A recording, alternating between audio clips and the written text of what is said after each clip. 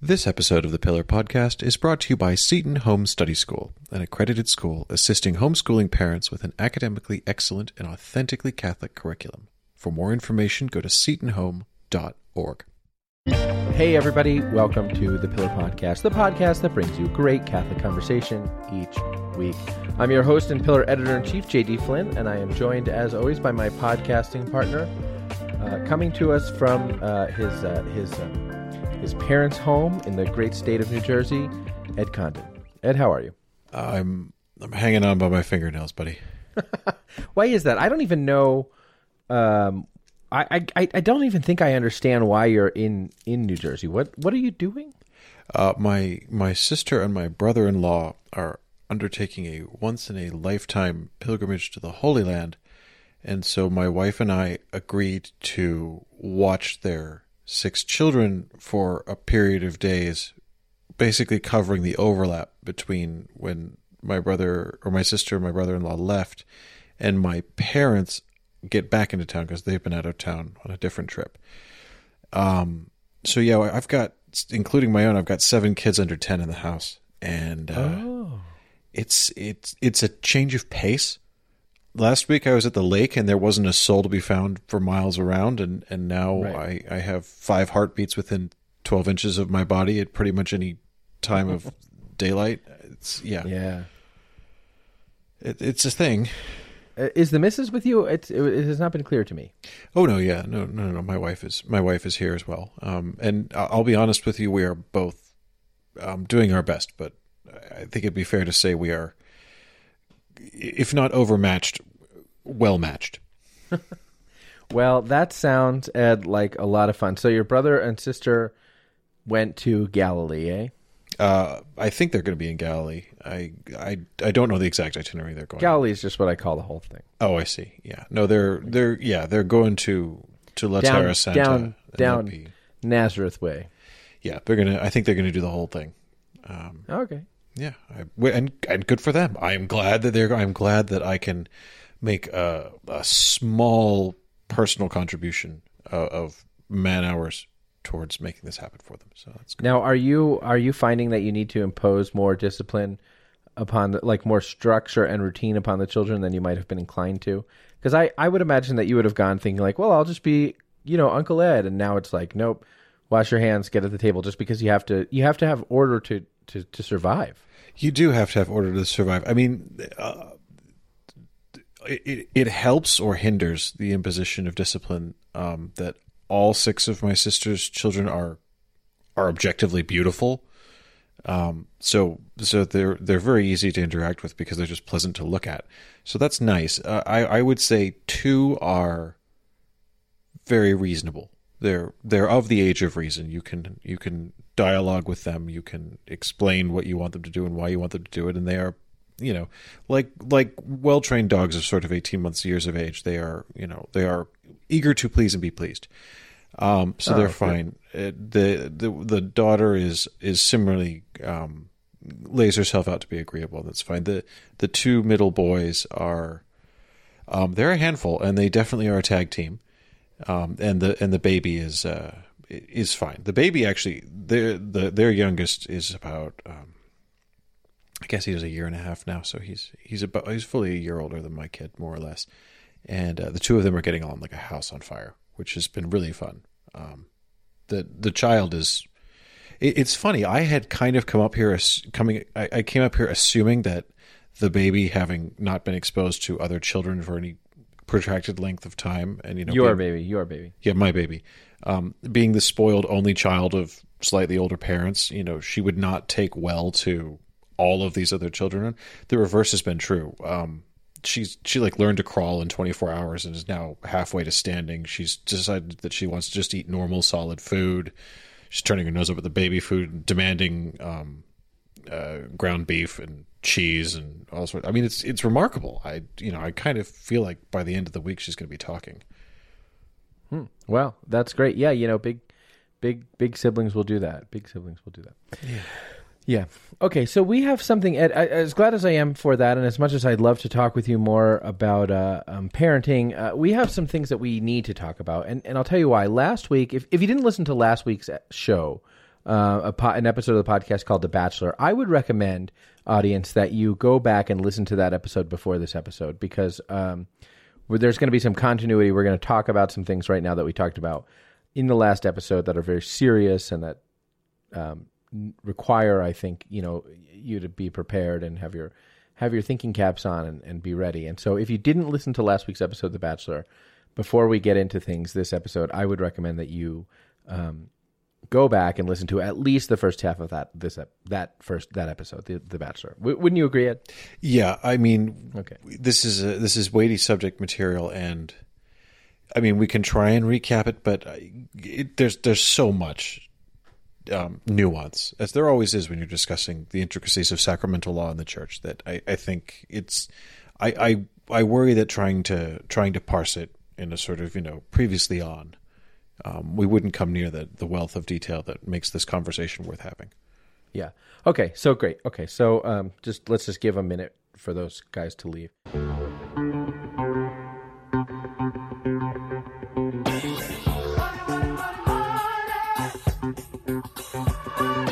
Okay, I think they're gone, and we can move forward now. Yeah. Because what we need to talk about, Ed, is last week we talked a lot about the.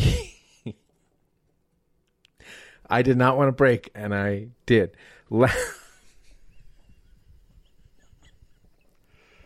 Last week on the Pillar Podcast, we talked about the current canonical matrimonial status of former President of the United States, Donald Trump. I did not want to break. I really wanted to do this.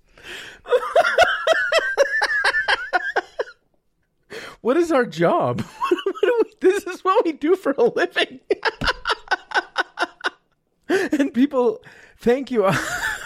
It is an extraordinary privilege, audience, that we get to do this for a living, because we'd be talking about this anyway. And thanks to you, this is not some BS like subscribe thing. It is an extraordinary privilege, because we'd be talking about this anyway. And now we get to talk about it.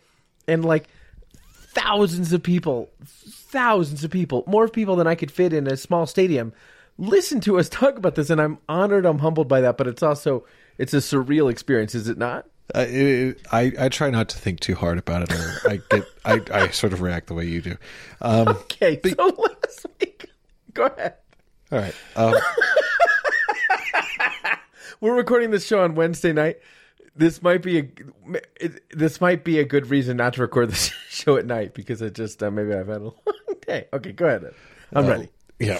So we were discussing last week the current canonical matrimonial status of former President of the United States, Donald J. Trump, who has seemingly attempted marriage on 3 separate occasions. First in the late 70s to Ivana. Do you remember the years? 77? Mm-hmm. Yeah. Yeah. In 1970 to one Ivana Trump, forget her last name. Unimportant. We will refer to her as Ivana Trump, and that's fine. Zeniakova. Ivana Zeniakova. In the early 90s, they sued for civil divorce, and in 1993, I believe, he married a lady. He attempted marriage. Donald Trump attempted marriage with a woman named Marla Maples. He's civilly married. He attempted marriage with Marla Maples. That's correct. Marla Maples. We were calling her Miss Marples last week. Miss Marples is an Agatha Christie character. She's a very old woman who solves crimes by being observant and Miss Marple solves crimes by being nosy. She's the archetypal busybody. We're not going down. We're already talking about Donald Trump's marriages. We do not have time to go into Agatha Christie. Mr. Trump and Ms. Maples, I forget which is real now. Also, that ended in civil divorce. And then I forget in what year he attempted marriage for a third time with Melania, previous surname. Yeah, in 2005 he attempted marriage with Melania. We're just going to call her Melania Trump. Okay, with the current supposed Mrs. Trump, who and former First Lady of the United States. Former First Lady of the United States. Now, what we were trying to unpick here is Melania Trump is a baptized Catholic. Mr. Trump is not a baptized Catholic, although he is a baptized Christian. And we were unpacking the presumptions in favor of marriage in law. and trying to figure out what, following the sad death of Ivana Trump, a week and a half ago, I believe, what his canonical status was now, because the presumption of the law would be that his original marriage to Ivana Zenyakova was valid, and of course, marriage being indissoluble, was unaffected by his divorce and subsequent 2 attempts at remarriage. And so the working theory we arrived at... But marriage is dissolved by what? Well, it's dissolved by death. The death of one of the parties. So exactly. What we were wondering is, presumably he had been married all this time to Ivana Trump in the eyes of the church and in reality. Indeed. And upon Ivana's death, what is his status? Is he indeed a bachelor? And we left it kind of up in the air because... there were a lot of moving pieces. There were a lot of moving pieces, mostly involving the fact that Ivana Zenyakova had previously contracted marriage, albeit in the civil form, and giving some indication that she was simulating for the purposes of obtaining Austrian citizenship. She'd previously contracted a union with an Austrian ski instructor, I believe. A man named Alfred Winkelmeyer. That's it, Herr Winkelmeyer, still living. And if one presumed the validity of her prior union in 1971 to Herr Winkelmeyer, then that would mean that the church no longer presumed the validity of her attempted marriage to Donald Trump in 1977, because she would have been bound by prior bond, which would have meant that the church then shifted its presumption in favor of validity to Mr. Trump's second attempt at marriage to Marla Marples. Right. That's right. That's right. And so we were wondering, the balls in the air last week were contingent upon the baptismal status in as much as we could tell, of Mr. Winkelmeyer. By the way, would that his name had been Mr. Winklevoss. I just think that would have added an element to the whole thing. At any rate, the balls in the air pertain to the baptismal status of Mr. Winkelmeyer, and to a lesser extent to the baptismal status of Ivana Zenyakova, though we didn't think that we'd be able to ferret that out. However, earlier this week it was announced that the funeral of Ivana Trump would be a mass offered at St. Vincent Fair Parish in New York, administered by Friars of the Order of Preachers, a Dominican parish in the Archdiocese of New York, that Ivana Trump would be again mourned at a funeral mass, that she would have a funeral mass. And so we reached out to some Dominicans to see what we could see about this, and what we learned is that Ivana Trump was a baptized Catholic. And inasmuch as we're able to tell that Ivana Trump was baptized in infancy ahead of all of these marriages, she was not an adult convert. You and I spent some time, not on the show, but just in real life, speculating this week about the fact that perhaps she had converted later in life, when she was living on the Upper West Side after having been divorced by her husband, these kinds of things. But in fact, inasmuch as we're able to tell, it seems that Ivana Trump was baptized in infancy.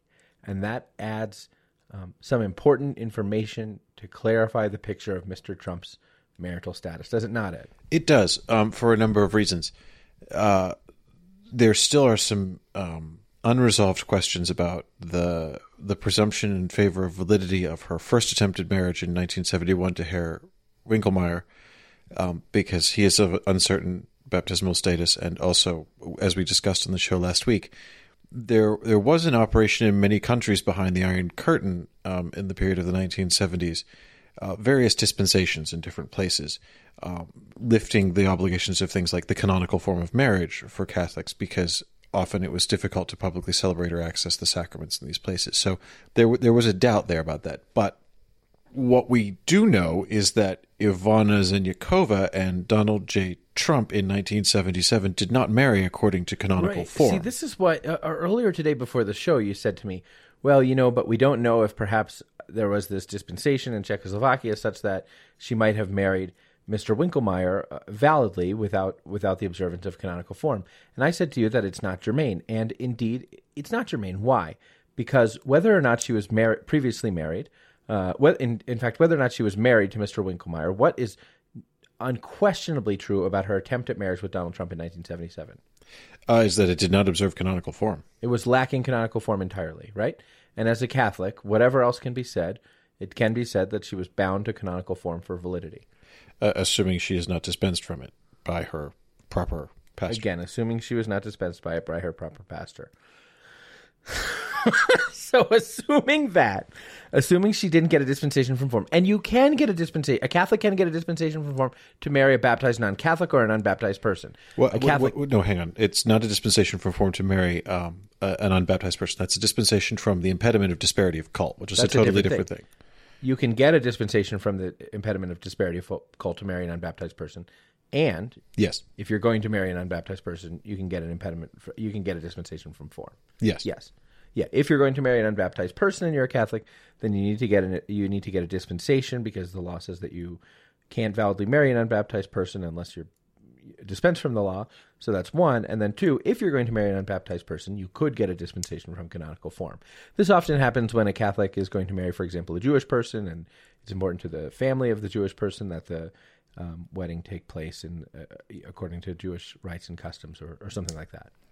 An interesting thing that the praxis of the law in the church is that when you are dealing with either a marriage arising with a disparity of cult, that is a baptized Catholic and a non-baptized person, or also what we call matrimonia mixta, which is basically when a good God-fearing Catholic marries a Protestant. It is often the case that they will seek a dispensation from canonical form because they will want to have it in, for example, the Protestant venue of the other party's family, or similar, or perhaps even a sort of neutral ground if there are sensitivities on either or both sides of the family, that sort of thing. And the church tends to take a pretty broad mind on these things in favor of the couple, provided they're asking permission for all of us ahead of time and trying to get the dispensation. But what the church does not ever like is a mixed service. And if they get wind of that, it will usually result in the dispensation from canonical form not being granted. That's right. You can get married according to canonical form in a Catholic way, or you can get a dispensation to not get married according to canonical form. But the church doesn't like a sort of hybridization of rites and rituals. Yes, because it conflates and confuses and promotes the error that these things are basically interchangeable and all the same, and they are not. That's just a little trivia for you. But yes, it does seem, in the light of the newly discovered knowledge of Ivana Zinyakova, latterly so-called Mrs. Trump funeral and baptismal status, that the presumption of validity would not apply to her union because it prima facie lacked all canonical form, which would, of course, shift the church's presumption of validity to Mr. Trump's second swing at the matrimonial piñata. That's right. And I guess that's really just of trivial interest to you and me and other people, but I would assume Melania Trump will probably take an interest in this. Would be of considerable importance to Melania Trump, yeah. Who, if indeed she wanted to have her marriage, her domestic situation regularized, if indeed she wanted to be married to Mr. Trump, it would require that she encourage him to petition for a declaration of nullity on that marriage to Marla Maples, which would be a formal case. Now, Ed, if Mr. Trump had petitioned for that declaration of nullity, say, 3 years ago, something would have been different than it is right now. Well, if he'd done that 3 years ago, he would have been the head of state, and so he would have had to go straight to Rome. Who has exclusive competence to judge the merit? It is the Roman Rota. That's right. Mm-hmm. The Supreme Tribunal of the Roman Rota, which is the church's sort of Supreme Court of Appeal for ordinary people, but here's in first instances the cases of heads of state. Well, I was also going to say the Supreme Court of Appeal in juridic cases. That administrative cases can go higher to the signatura, but it's the last juridic. And you can appeal administrative decisions in the context of rodal cases to the apostolic signatura. So if you raise an incidental cause about some element, some judicial decision, not the judicial decision, but some not the substance of the case, right, but some administrative decision of the judge about admitting testimony or something like that, you could appeal that to the. You can also accuse the judges of nefarious action or conflicts of interest or things like that. You could indeed. I don't recommend that ploy unless you've really got the goods. The signature, I don't think would take an appeal on those grounds lightly. Yeah. So a couple of years ago, when Mr. Trump was the president of the United States, if he had petitioned for a declaration of nullity, he would have done so at the Sacred Tribunal of the Roman Rota. But now I believe he is domiciled in the Archdiocese of Miami. So were he to decide to petition for a declaration of nullity, he would do so there or at the place of contract. I don't know where he and Miss Marples got married, exchanged consent. I once knew, believe it or not, because I was doing homework on this, but I no longer recall where he and Miss Marples exchanged consent. So place of contract, the form of most proofs is also acceptable. The form of proofs, where Miss Marples currently lives, it could be the form of the domicile respondent is fine. Yeah, right. So there are a number of places that would be competent. But if indeed Mrs. Trump wished to regularize her domestic situation, then Donald Trump would petition for a declaration of nullity, and assuming that he received an affirmative decision, then Mrs. Trump and Mr. Trump could convalidate their marriage with a new act of consent according to canonical form. Yes. But I am not going to be getting my series of Donald Trump Bachelor, alas. No, you are not going to be getting your series of Donald Trump Bachelor. That's right. In the meantime, of course, God rest the first Mrs. Trump, and may she enjoy perpetual beatitude. God rest. Excuse me. Ed is correcting me with a finger wag. God rest Miss Zenyakova, and may she enjoy perpetual beatitude in the eternal kingdom of heaven. And here's something, just while we're reading about all of this. Oh no! Here's something that surprised me. We'll have to do a little bit of homework, and maybe we'll talk about this next week for a third week of all of this. There were 3 eulogies at Ivana's funeral today at St. Vincent Fair Parish in the Archdiocese of New York, administered by the Order of Preachers. And I was surprised because ordinarily the church discourages the practice of eulogizing someone in the context of a sacred. That is surprising. And again, it's also quite surprising in the context of a Dominican parish. Yeah. So should we wish to talk more about this, that is a set of questions that we could ask. But we can't do it right now, Ed, because I know that you want to keep talking about this, but we do have other stuff, serious stuff that we need to talk about. I think we have. I think this second season of Donald Trump Bachelor is really all we've got. It's canceled. Donald Trump Bachelor is canceled. Yeah. He's fired. See what I did there? We'll be right back after a word from our sponsors. You know, Ed, this week's episode of the Pillar Podcast is sponsored by Seton Home Study School, an accredited school, probably the largest in the country, that aims to help homeschooling parents with an academically excellent and authentically Catholic curriculum. That is right. They place a particular emphasis, as I understand it, on making sure that the Catholic faith and instruction in the faith is really woven into the entire curriculum. It's not a question of studying religion in religion class, but making sure that not just the rudiments of the faith, but thinking in a Catholic way, using examples from the Gospels, the lives of the saints, that this forms the basis for teaching everything, whether it's mathematics or literature or history, all of this stuff. So taking a sort of fides quaerens intellectum approach to the academic endeavor. That's right. And here's the deal. Let's talk real for a minute here, homeschooling parents. It is July 20th. If you're anything like the Flynns, you are starting to think that you need to start school soon, and you have not done a whole lot of planning about what starting school is actually going to look like. Seton Home Study School aims to take the pressure off, aims to help parents who feel like they have to go through a lot of different curricula and find different things and personalize and individualize, because Seton Home Study School is a textbook publisher, has teachers on staff, educational experts on staff, all who aim to take a lot of the guesswork and that hustle out of homeschooling. If you think that might be right for your family, check them out at setonhome.org. setonhome.org, where you can find out whether Seton Home Study School, an accredited school helping homeschooling parents with an academically excellent and authentically Catholic curriculum, is right for you. Hey everybody, welcome back to the Pillar Podcast, a podcast that brings you great Catholic conversation each week. I'm your host and Pillar Editor-in-Chief, J.D. Flynn. I'm joined by my podcasting partner and partner in crime, Ed Condon. And we're going to talk for just a moment about the pontiff, the supreme pontiff of the Holy Roman Catholic Church, the Bishop of Rome, Pope Francis. Servant of the servants of God. The servant of the servants of God, Patriarch of the West. Oh, do we? They stopped using that one. No, they stopped using that one. Benedict kicked that one out of the annuario. Yeah, right. Exactly. I don't know what his problem with. I always thought that was nice. I thought it was poetical. I think servant of the servants of God is a beautiful expression. I don't know why it's not in the annuarium anymore. Well, but doesn't. Patriarch of the West, is that what we're talking about? Yeah, Patriarch of the... No, Servant of the Servants of God is Servants still of God is still in there. Yeah, sorry. Yeah, I think Patriarch of the West is, although... No, I'm pretty sure he dropped it. I thought it was Francis who dropped it. No, I'm pretty sure Benedict dropped that one first because it was considered. I forget what it was, but there was some ecumenical sensitivity around it with regard to the Eastern Orthodox. That's right. In 2006, it was no longer listed in the Annuario. The Holy See in that year released a statement explaining the omission of the title from the Annuario on the grounds of expressing a historical and theological reality and being useful to ecumenical dialogue. The Holy See stated that the title Patriarch of the West symbolized the Pope's special relationship within jurisdiction over the Latin Church, and that omission of the title neither symbolizes in any way a change in that relationship, nor disturbs the relationship between the Holy See and the Eastern Churches, as solemnly proclaimed by the Second Vatican Council. The Pope has to be the Patriarch of the West, Ed, because how do you get to be Pope?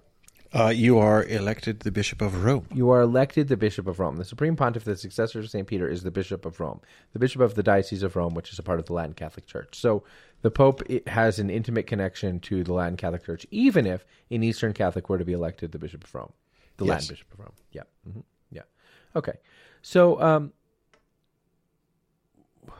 what were we talking about? We were going to talk about the Pope traveling, I think. The current Pope, yeah. Yeah, the current Pope, Pope Francis, who everyone said, confidently, and by everyone I mean witless secular media pundits, predicted that he was... A lot of prognosticators. A lot of prognosticators from cable news insisted that they'd seen suspicious things like cardinals in the Vatican and things like that. And so Pope Francis was clearly about to resign or die, or resign and then die, or die and then resign, who knows. It was all a lot of confused claptrap from a bunch of people who didn't know what they were talking about. But they were absolutely adamant that Pope Francis was done with traveling, that he was battening down the hatches and getting ready to depart office one way or another, and they were wrong. And Pope Francis is resuming his international travel schedule. He is soon to depart to the great white north of Canada, where he will have a nice stay. I have been uncharitable about papal visit and Vatican event logory in the recent past. They have a very lovely papal logo. They do have a lovely papal logo, and this is an unusual and kind of a remarkable papal trip because the Pope is not going to Canada on a state visit or merely a pastoral visit. He's going on what he calls a penitential pilgrimage. Yes, and that's I mean, you don't get that every day. Pretty unusual thing. Yeah, mm-hmm. Yeah, and it is. You hear people, not just in the church, but in the sort of wider commentariat, debating from time to time the sort of utility of current leaders apologizing for sort of past institutional sins, be it of the church or in countries and nations and governments and things like that. And I have some sympathy with the idea that an apology by someone who isn't actually personally culpable carries very little weight. Like, for example, the sort of example of a fatuous faux apology was the former UK Prime Minister Tony Blair apologizing for the Irish potato famine, which, is witless on his face. But in the church with the Pope, English did. Oh. No, we're not. No. Just put it back in your box, Patty. No, we're not doing it. I'm not having your Joe Biden-esque green beer BS on this podcast. We're not. We've had too many tangents already. Well, you're trolling me here, buddy. No, I'm not trolling you. I was just trying to make an example which I could distinguish the Pope's trip from. Because you don't think that the English had any culpability in the I don't think there's any relationship between the Labour government of 1997 and the Irish potato famine, nor do I think there's any communal guilt of the people of the... You're tempting me down. We're not doing this. Stop it. What I was going to say is the church is not a temporal or primarily a temporal institution, that it is linked to the community of saints. It is linked to eternity, that it is a different kind of institution. It is human and divine. And most importantly, it is a model of the penitential path that it encourages its members, and it is itself on earth as it makes its temporal pilgrimage towards the final I'm not kidding when I say this. We are a pilgrim people, and we're all, and the church is walking in a certain way the mystery of the Via Dolorosa. Yes, right? and to model, for the church to model in her members and in her leadership, a true understanding and remorse and regret and sincere penance for the sins of the past is not a hollow gesture. It is a real thing. And it is also, and I mean, the trip hasn't happened yet, but I am assuming the Pope will be doing all of this in solemnity and sincerity, because why else would he be going? To do this in a way that is actually sincere and does understand that, the dead are not truly dead. That, all human life looks towards eternity in one way or another. And to see an expression of remorse and sorrow for institutional failings, which is not hollow, is not a political gimmick, but is rooted in the announcement of the gospel, is rooted in the death and resurrection of Jesus Christ, is an important thing for a world leader like the Holy Father to model. Yeah, I agree. I think that's so. I do think it is an interesting thing that he's doing it, as you say, not as a sort of pastoral visit, not as a state visit, but as a. So we have begun assessing it before we kind of have fully explained it for those who sort of aren't keeping up. So let me just bring you up to speed on all those things that I think are true, in case you aren't already up to speed. The reason the Pope is going to Canada is on a penitential pilgrimage related to the Indian residential schools. The period of time in which Canada's government contracted with the church and the Anglican Church and other kinds of civic and religious institutions to establish residential schools in which the culture of Indian kids was often taken from them, the language of Indian kids was often taken from them, and in some cases, there was a report last year that came out that sort of detailed those. In really tragic cases, Indian kids who were sort of forced into residential school were psychologically, physically, and sexually abused. To say nothing of separated from their families. To say nothing of separated from their families. So the Holy Father is going to Canada in a penitential way, he says, to apologize for that and to spend most of his time with Indigenous communities, aimed at reconciliation, and that reconciliation is, as you say, aimed at the proclamation of the gospel and the witness of the suffering servant. So I think there's something quite remarkable about that, and one of the things that I think is cool about it is that the Pope is going to Edmonton and he's going to Quebec City, but he's also going to I'm not going to pronounce it right, like Iqaluit. He's going to the Canadian Arctic, like he's going to the proper frozen north. Yeah, he's going to the proper frozen north, to the capital of Nunavut, which is the capital of Nunavut. Yeah, Nunavut is a Canadian province. It used to be called. It's not actually called Nunavut. Well, how would you say it? I don't know. I've never heard this word before. I'm asking in total childlike ignorance here. Oh, yeah. It is a province of Canada. It used to be a part of the Northwest Territories, and then in the, I want to say around 2000, it was I should stress my entire knowledge of the geography of Canada is from a risk board. Okay. Then this is the part that's closest to Greenland. Okay. And the part that's closest to Greenland used to be part of the Northwest Territories, which is another province. Provinces are like states. No, that's nonsense. Greenland is on the eastern side. Yes, it is. So how could it be part of the North? Greenland? Because the top of Greenland, Canada effectively touches the top of Greenland. Oh, so we're going for the sort of drawing together of the circle at the top towards the pole. way at the top of the Earth there. Yeah. None of it because goes... the Earth is round. The Earth is round, and none of it goes basically to the top. So it's also, I mean, as it happens, it's also, I think, probably, I mean, I don't know what the hell do I know, but I suspect it's probably relatively close to Russia as well, because it's at the top there. You know what I'm saying? Right. It all comes together at the pole. It all kind of, yeah. So anyhow, none of it was part of the Northwest Territories, and then a new territory was sort of lopped off in 2000. Called some of it? Called none of it. And it is gosh, Ed, you're going to feel terrible because this is an indigenous word, and this is very meaningful to the indigenous people that you were just saying how important it is. Okay, I unreservedly apologize. I did not know. But you must have known. I mean, no, I did not know. I honestly didn't know. Again, I know nothing about Canadian geography other than having played Risk. I don't. It's an interesting because it's a huge province. It's huge, but population-wise is a very, very, very small province. I believe that there are fewer than 50,000 people living in the province of Nunavut. And I believe that the city that the Holy Father is going to, Iqaluit, which I'm sure I'm not pronouncing correctly, I believe that fewer than 10,000 people live in it. So that, I mean, I like those numbers. it's I mean that's the kind of Those place are where you'd like to build a attractive summer home. demographics to me. Yeah, I'm surprised that you don't. I in many ways I'm surprised that you don't live in a cabin in the Canadian wilderness. Look, it ain't for want of trying, buddy. I got a wife and a kid.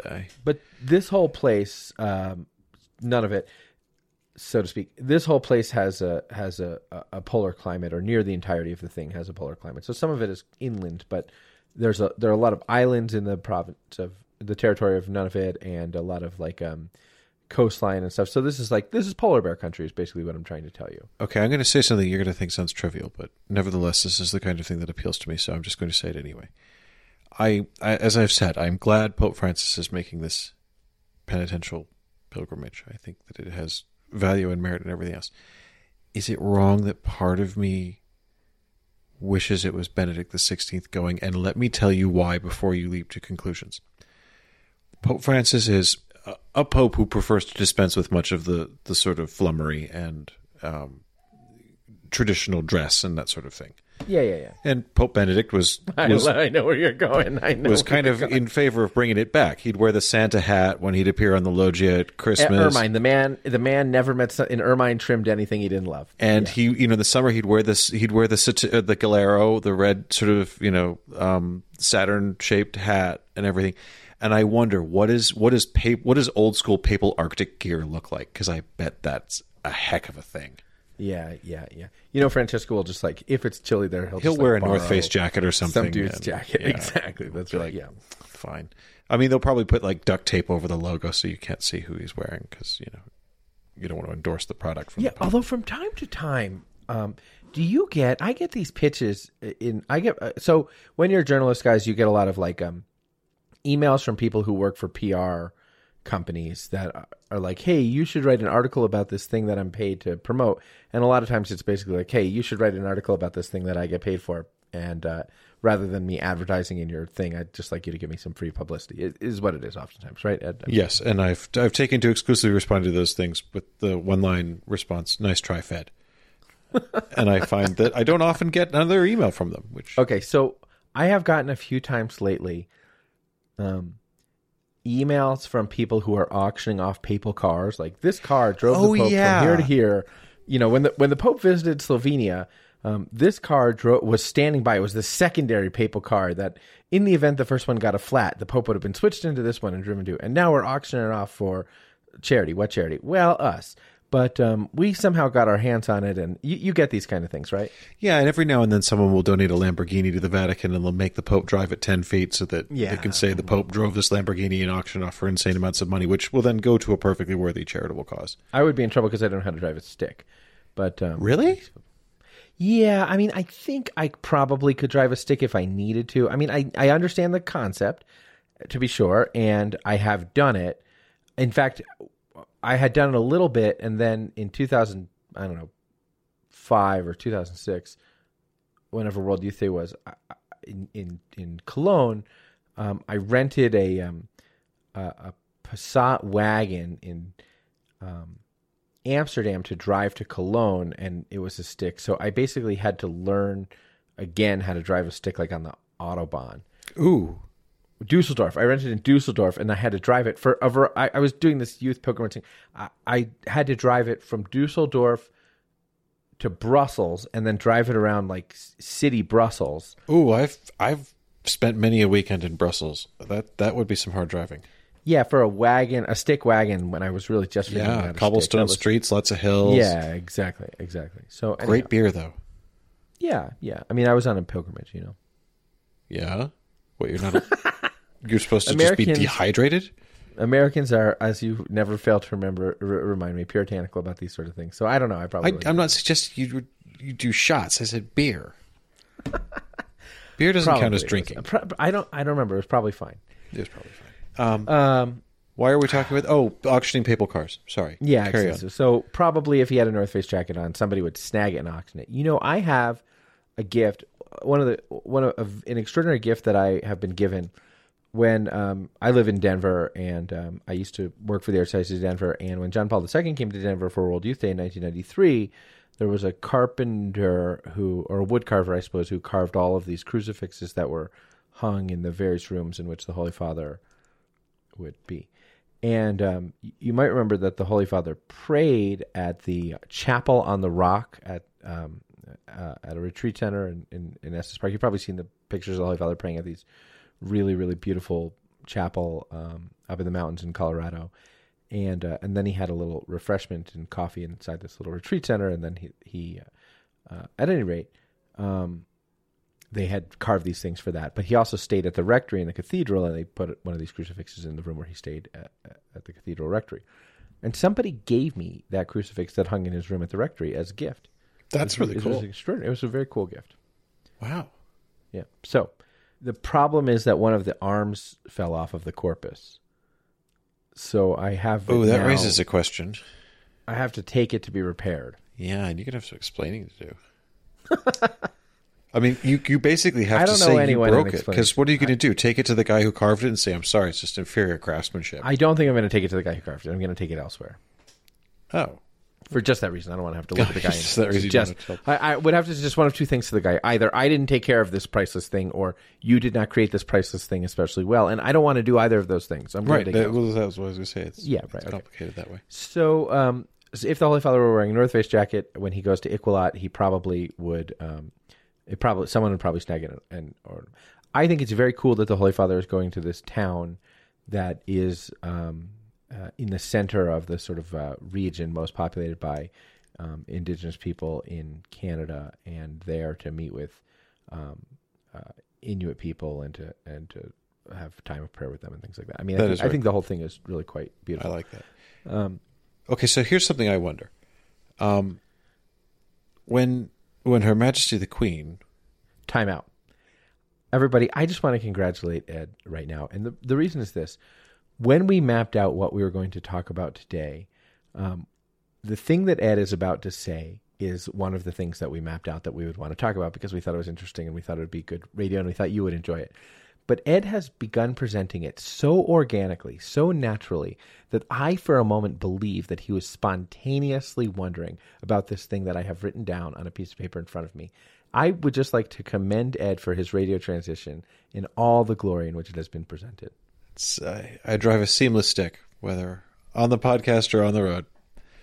There you are. Never noticed the gear changes. Smooth as silk.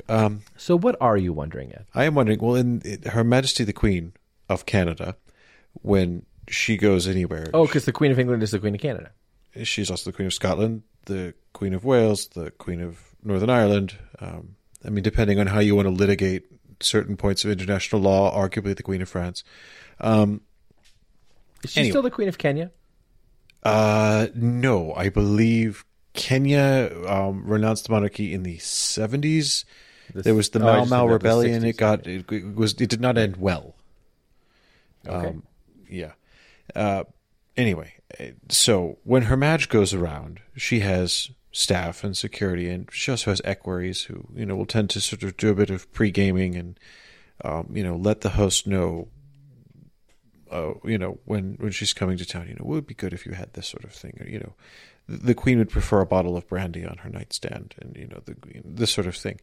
And I wonder what it's like knowing the Pope's going to be overnighting in your digs. Yeah, because I do also wonder what it's like knowing the Pope is going to be overnighting. I thought I had this thought alone. No. So a pillar, Ed, I don't know if you know this or not, but a pillar listener and friend of the show is the pastor of the parish that will be the Holy Father's first official stop in Canada. I bet you didn't know that. I did, actually. And look, you're the one who wanted to pull back the curtain on all of this. You probably also know that Michelle, our managing editor, Michelle LaRosa, interviewed him, or is interviewing him tomorrow, I think, to ask him this question, because the question that I have been curious about, that you and I have been curious about for a little while now, and the reason why Michelle's going to interview him tomorrow is it's just so curious. How do you get ready for the Pope? Like, you're the pastor of this guy's the pastor of a little parish in Edmonton, and it's the first official visiting place of the Pope. How do you get ready for the Pope? How do you have to paint? What is it? What does it cost to get ready for the Pope? How do you decide what cookies to put out in the sitting room where the Pope, inevitably you're going to prepare a little sitting room for the Pope. I mean, how do you decide what snackies to get him? Or do you go the other way and instead of like coat of paint, change the curtains, that sort of thing, like you break a couple of windows, you mess the place up a little bit and try and impress the Holy Father with how busy and with your poverty and your, that you're really living again, for close Francis, to the floor. Now, if Benedict were coming, I don't think anyone would think that, right? Like, I don't think anyone would think like, well, but for Francis, I think there is a way in which you might think, well, yeah, let's really give him a sense that I am close. I'm saying there's a risk. You don't want to look like you live too well. But at the same time, you don't want to look like you weren't. You don't want to look like inhospitable. I mean, you don't want to look like you don't care. You don't want to seem inhospitable or like, oh, was this today? I'm so sorry. I just made. Gosh, although could you imagine if you got the day wrong? No, not if you got the day wrong. But imagine this. I think you'd be a cardinal within a year if you do this. The Pope's entourage is pulling up. The Pope Mobile is pulling up. It is your job to stand there and greet the Holy Father and welcome him to your parish. And you say, Your Holiness, thank you for coming to the parish. The tabernacle key is in a sacristy drawer. I've got to go anoint somebody. And you bounced. That would be very cool. I think the Pope would be deeply impressed. Yeah, that would be very cool. I mean, it would be the... Even if you just went hung out at Denny's for 2 hours. Right, exactly. I mean, you'd have to kill some time. But it would in a certain way be the ultimate pastoral mic drop. Like, Your Holiness, thank you for coming to the parish. And if you were like... And if you can, could you stay and pick up the 5:15 for me? Because that would be awesome. That would be. I think our with guest celebrant Pope, will be right. I think with this Pope, if you had that kind of chutzpah, there's a decent chance you'd be a member of the College of Cardinals within a year because he seems to like, a little bit of tenacity. That would be a heck of a move. I like that. I think that's a great idea. So it is not too late, Canadians, if you are among those who will have the opportunity to greet the Holy Father or receive him in a certain way. I mean, just consider the legend that you would be. And maybe there is a pastoral emergency, right? But just consider this. You consider the story and know that in a certain way, the Holy Father would take great delight in it, right? I mean, he's named for Francis, and I think he would like it more than anyone. I don't know if you get a red hat, but you'd definitely be in the curial Advent address when he wags his finger at all the Vatican bureaucrats and says, he'd be like, be like this guy, yeah. He'd be like. So I mean, but I think you would just give the Holy Father a little bit of hope, and I do not think you would pay for another beer for the rest of your life. That's very possible. Although it's a gamble, because if you said to the Holy Father, I'm on my way to a hospital or a prison or whatever else, I'm going to anoint someone. Yep. If he said, that's beautiful, I'll come with you. Yeah, what do you do then? Then you go to the hospital and you're like, I think they did call, and just like, you go into a room of a parishioner that you just visited the day before and they're like, everything's fine, Father. And you're like, no, I just had my tonsils out. I did. Just play along. The Pope's in the next room. Yeah. Oh gosh. Yeah. If you were bluffing and the Pope called your bluff, you would be toast. I mean, toast. I mean, you have to have a certain amount of the ability to smell character, or you hopefully don't make it all the way to the chair of Peter. But yeah, I mean, it's a roll of the dice. But if it pays off, I agree. It'll be an immense story. Oh, it pays off huge. Yeah, that's right. And can I just say, if any of you fathers in Canada who might be receiving the Pope are listening and taking this idea to heart, I would deeply appreciate it if, kindness for kindness, you make sure you give the story to us first. Yes. At the same time, and this is what I thought you were going to go, I would be grateful. Let's say that the Pope does want to come with you and your bluff breaks up. I would be grateful if you did not see fit to mention our name or suggest. So the Pope would be pleased, right? So let's just talk about this. The Pope would be pleased if you said, Your Holiness, I have to go anoint someone. You know who would not be pleased? Your bishop. Your bishop would be Your bishop will be ticked. Yeah, but you'll be his boss by the end of the month anyway. So yeah, that's right. I mean, that's part of it. Is your bishop's going to be like, how did that auxiliary bishop Dabrowski over there think of this before I did? First of all, exactly. Well, there's that auxiliary bishop in Mexico who got made a cardinal last year or 2 years ago. I think it's Panama, but yes. Panama. Yeah, it'd be like that. It's like he probably wouldn't even make you a bishop. He'd just be like, no, I'm going to make you a cardinal. You're going to stay a parish priest, but you get a red hat. Yeah, right, exactly. Just like, what do you do with that as what a you do is you line up first you're first in the order of liturgical precedence. That's what you do. Oh, what does your bishop do? Yeah. Your bishop is in a tricky spot. It's like I don't think Avery Dulles was a consecrated bishop when he was made a cardinal. I think he asked to remain a priest. And so Avery Dulles' provincial superior and his house superior had to be the house superior of a member of the College of Cardinals, and that is a little tricky if he's not doing what he's supposed to be. If he's not, everybody there's a. I have a question about that. This is a canonical question, and you might know the answer to this because you cited the Avery Dulles example, and I sincerely, I mean, I know who Avery Dulles is, obviously, but I don't know the realities of his pastoral life once he got the red hat. So part of the prerogatives of a cardinal in law are that you can do things like confirm members of your own household, and that you have certain faculties, and one of them is confirmation. For sacraments ordinarily reserved to the bishop, do you gain the faculty to administer the sacrament on your own by virtue of being a cardinal, which is a purely ecclesiastical rank and not related to orders? That's a good question. The only way that we can answer it, though, is to go to the law.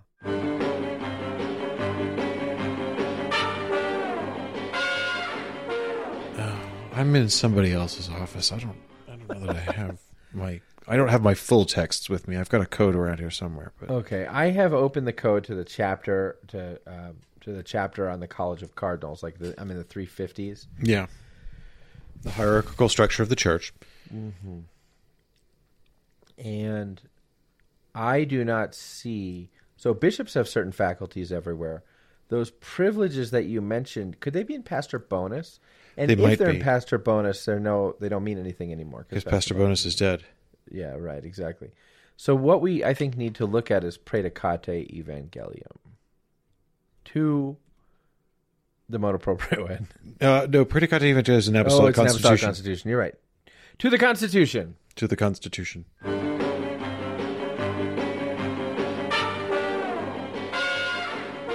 So here's one thing that is in the code, JD.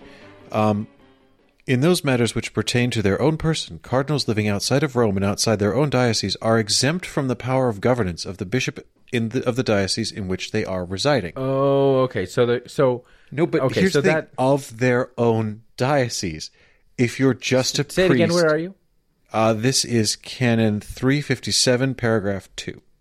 Oh, you're in the law still, okay. I'm in the law. But here's the thing. If you are not made a bishop, you're just a simple, humble parish priest who gets a red hat, your diocese is still your diocese of incarnation. So this sets up a sort of catch-22 in the law, because the presumption of the law is that all cardinals are bishops, or made bishops. Yeah, right, because that is the presumption of the law, because the expectation is that you become a bishop. You're supposed to become a bishop unless you ask for permission not to be. I don't know the answer to that faculty's question. I think that this is the case where there would be sort of special law ad catelum, as it were. Now, I'm sure that I can think of the canonist. He knows who he is. He lives in Wisconsin, who about 5 minutes after he gets to this section of the podcast will pause it to tell us the answer to this question. I look forward to hearing from him. I don't have it in front of me. You know who I'm talking about? I do know exactly who you're talking about. I'm sure he's going to tell us the answer, and I'm very grateful for that. That's why we love you, brother. Mm-hmm. Okay. So, so that's the thing, is the Pope's coming to Canada, and wouldn't it be something? And it is a remarkable thing, this penitential pilgrimage, and what do you do when the Pope comes to dinner. Now, we know what, I bet you, because Pope Francis he is a man. And so he, like all of us, is possessed of his own personal likes and dislikes. Probably some of them are irrational and, just what they are. Wouldn't it stink if you were, you did everything. You're the pastor who's welcome. You did everything. You made the place look just right. You had his room perfect. You had, you'd made a good dinner, but you made it yourself. You weren't, and the Pope arrives. And as you're walking, approach, as the papal motorcade pulls up, the first sort of Swiss guard or whoever it is, or Monsignor gets out and says, by the way, I'm sure this is an issue, but just so you know, the Pope really hates dogs. and you've got like a Labrador in the If you're anybody who's having the pope over, you don't have a dog, but I'll tell you this because I have a dog. Anybody who's having the pope over, well, see, a married person who is having the pontiff over would board their dog because their wife would think of it. She'd say, "We got to board the dog," and he'd say, "Oh, okay, I'll drop out." You wouldn't just lock it in the bedroom? I have had, and there's no way to say this without sounding like a jerk. So I'm just gonna tell you. Oh, then please, this is the story I want to hear. No, I mean, I have had the privilege of hosting in my home on more than one occasion members of the College of Cardinals. And for my wife, that was a big like a big hosting, everything's got to be nice kind of thing. Whereas I was sort of like, they can eat what they eat. You know what I mean? But for my wife, this was a big I don't know what you mean. No Cardinals ever stepped in my house, but yeah. See, there's no way to say this without sounding like a jerk. No, it's all right. You fancy. You carry on. I have been very blessed in my life to have supped with Cardinals on a couple of occasions. And on the occasions when I had my wife, I believe that we did indeed board our dog, at the time of a Cardinal. Because I think my wife was concerned about like dog drool on watered silk. You know what I mean? And not wanting to sort of make the... So, yeah, I think that you would board your... I think that you would board your dog. Okay, that makes sense. Okay. All right, Ed. Would you like to play a game? Yeah, I after season 2 of The Bachelor, I didn't think that there would be a game this week. But if you've got one, yeah, that'd be fantastic. Well, I mean, here's the deal. There are a lot of things I want to talk. There are actually a lot of things I want to talk about because I'm steamed about a couple of things. I'm actually really steamed about a couple of things, and I wanted to talk about them. I thought that we were going to talk about them on the show tonight, but it's too late. We're at the end of the show. You know what I mean? So I'm open. If you feel, I mean, I'm not gonna. This is not. I'm not shamming here. This is a genuine offer. You have some time off coming. I do. Which is great, and I'm glad. But we're going to make a show. I'll be off next week on a little family vacation, but I presume we're going to make a show. I assume we're going to make a show too, but I was going to say, since you're going to be off, I will mind the store. And I'm very glad, by the way, that you're taking some time off, because I think I've been working with you for 4 years now, almost exactly 4 years. And I don't think I've ever known you to take a proper vacation. So and I highly doubt I'm going to do it. Well, what I was going to say is, if you want, since you won't hopefully be overburdening yourself with work concerns and stuff, if you want to do a bonus episode next week as like a catch-up thing, because we've had a couple of weeks on the bounce where we've been like, and sorry, Matt Damon, we just ran out of time. Yeah, I don't know what that means, but I don't want to make it's bonus a pop episode. Culture reference that I had to look up so that I could use. I don't want to make a bonus episode, but I do want to make an episode next week. I mean, I just want to make the one episode next week, but I have a lot of things. I got a lot of things I got to say, so I'm just going to put those as things that we're going to talk about next week, if that's all right with you. That's fine. Would you like to play a little game that I am just making up right now that I call Oh Canada? Oh, yes, please. Okay. In this game called Oh Canada, I will give you some true or falses about Canada, and you will tell me whether they are true or false. Does that sound fair to you? This sounds delightful. Okay, Ed. True or false? You could say true or that's not true, eh? Or vrai or faux, presumably, because you have to give all your answers in English and French. Yeah, there are true or false. There are two official languages of Canada. There are two official languages of Canada. It's absolutely true. Okay, good. That was a warm-up round, and you did it. Yeah, vrai. Okay, c'est vrai. Okay, Ed. True or false? Canada is almost as large as the European Union.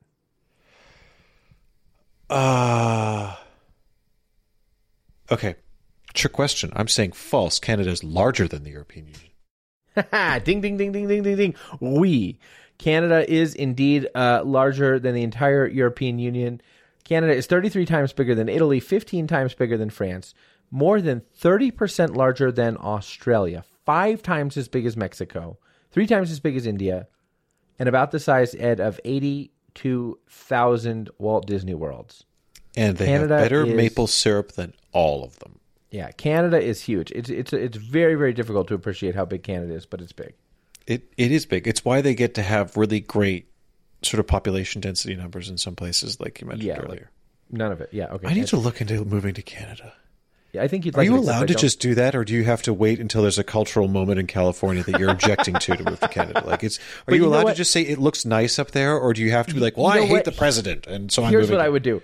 I would make my moving plans to Canada. I wouldn't tell anybody, and then just whatever the petty issue du jour is, just tell them that's the reason you're going and go, and let everybody believe that you I alone moved to am the Canada. guy who moved to Canada. Exactly. I told you I was going to Canada if Tom Cruise didn't get cast in Top Gun 3, and damn it, I told the truth. That's a great idea. Yeah. I may do that.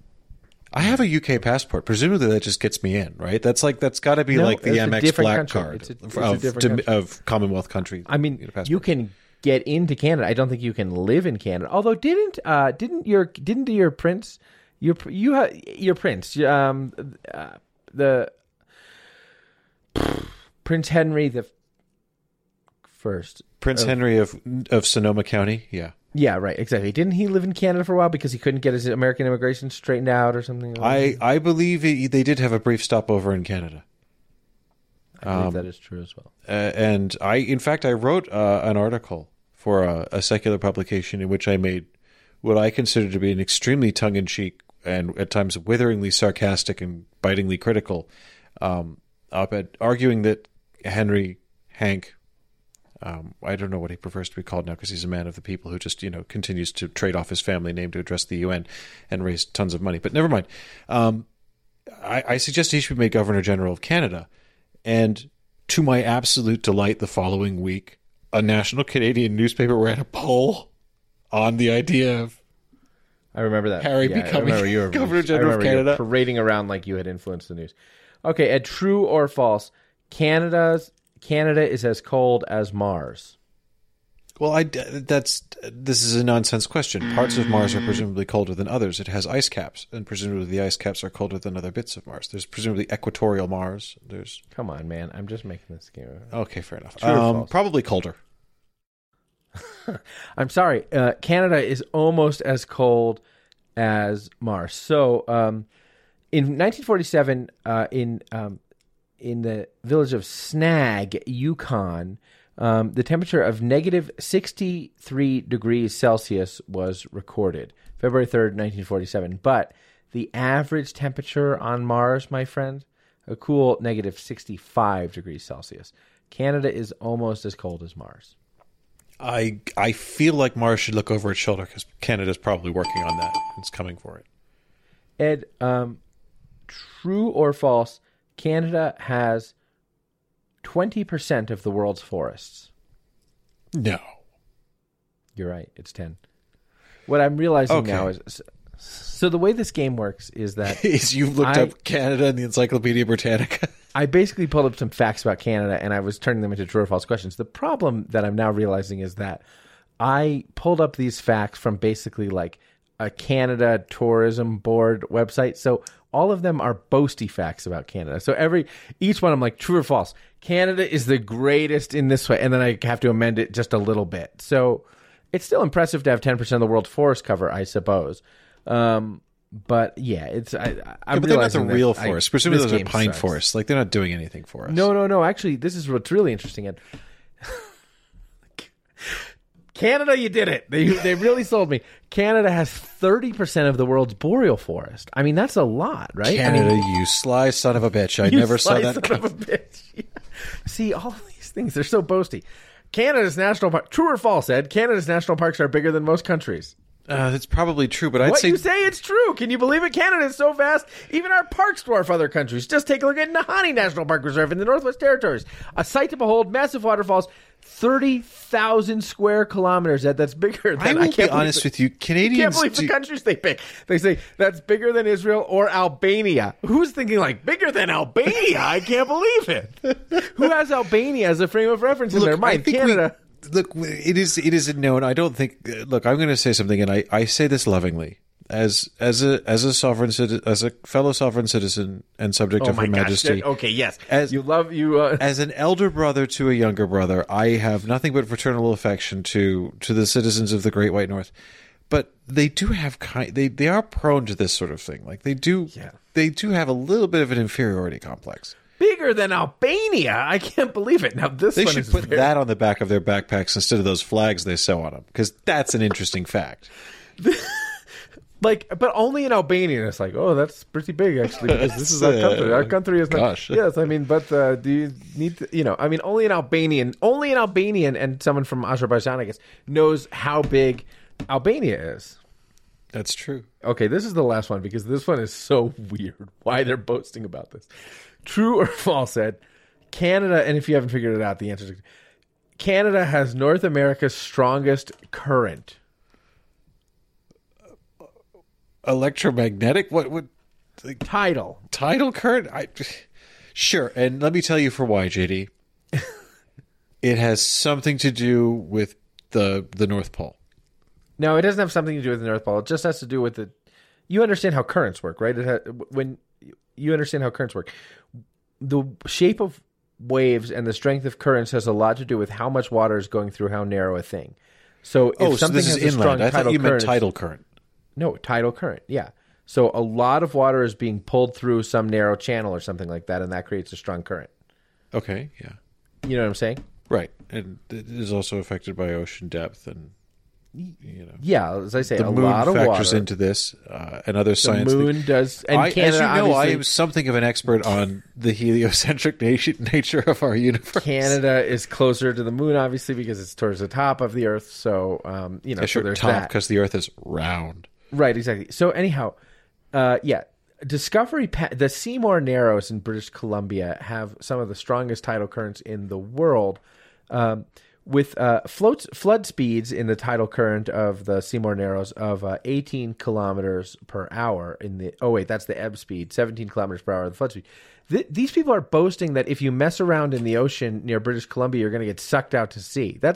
What is wrong with these guys? Well, hang on. They said 18 kilometers. I mean, I don't speak French, but I would assume that that's like 5 miles. Oh, man. On the other coast, of course, you'll find... Kilometers are basically the Canadian dollar now, this part of their advertising thing, they're promoting themselves by presuming you have foreknowledge of them. They're saying, it's on the other coast. Of course. Oh, of course. Haha, we all know about Canada. That you'll find those incredible 15-meter tides at the Bay of Fundy. I don't know what any word in that sentence means. Like, I don't know what the Bay of Fundy is. I don't know what a 15-meter tide is. I don't know what the other coast they're talking about is. Do they mean the Atlantic Ocean? I don't know, man. What is this? You know what these people need is the pontiff. They do. They need the Pope to come there and give them the good news.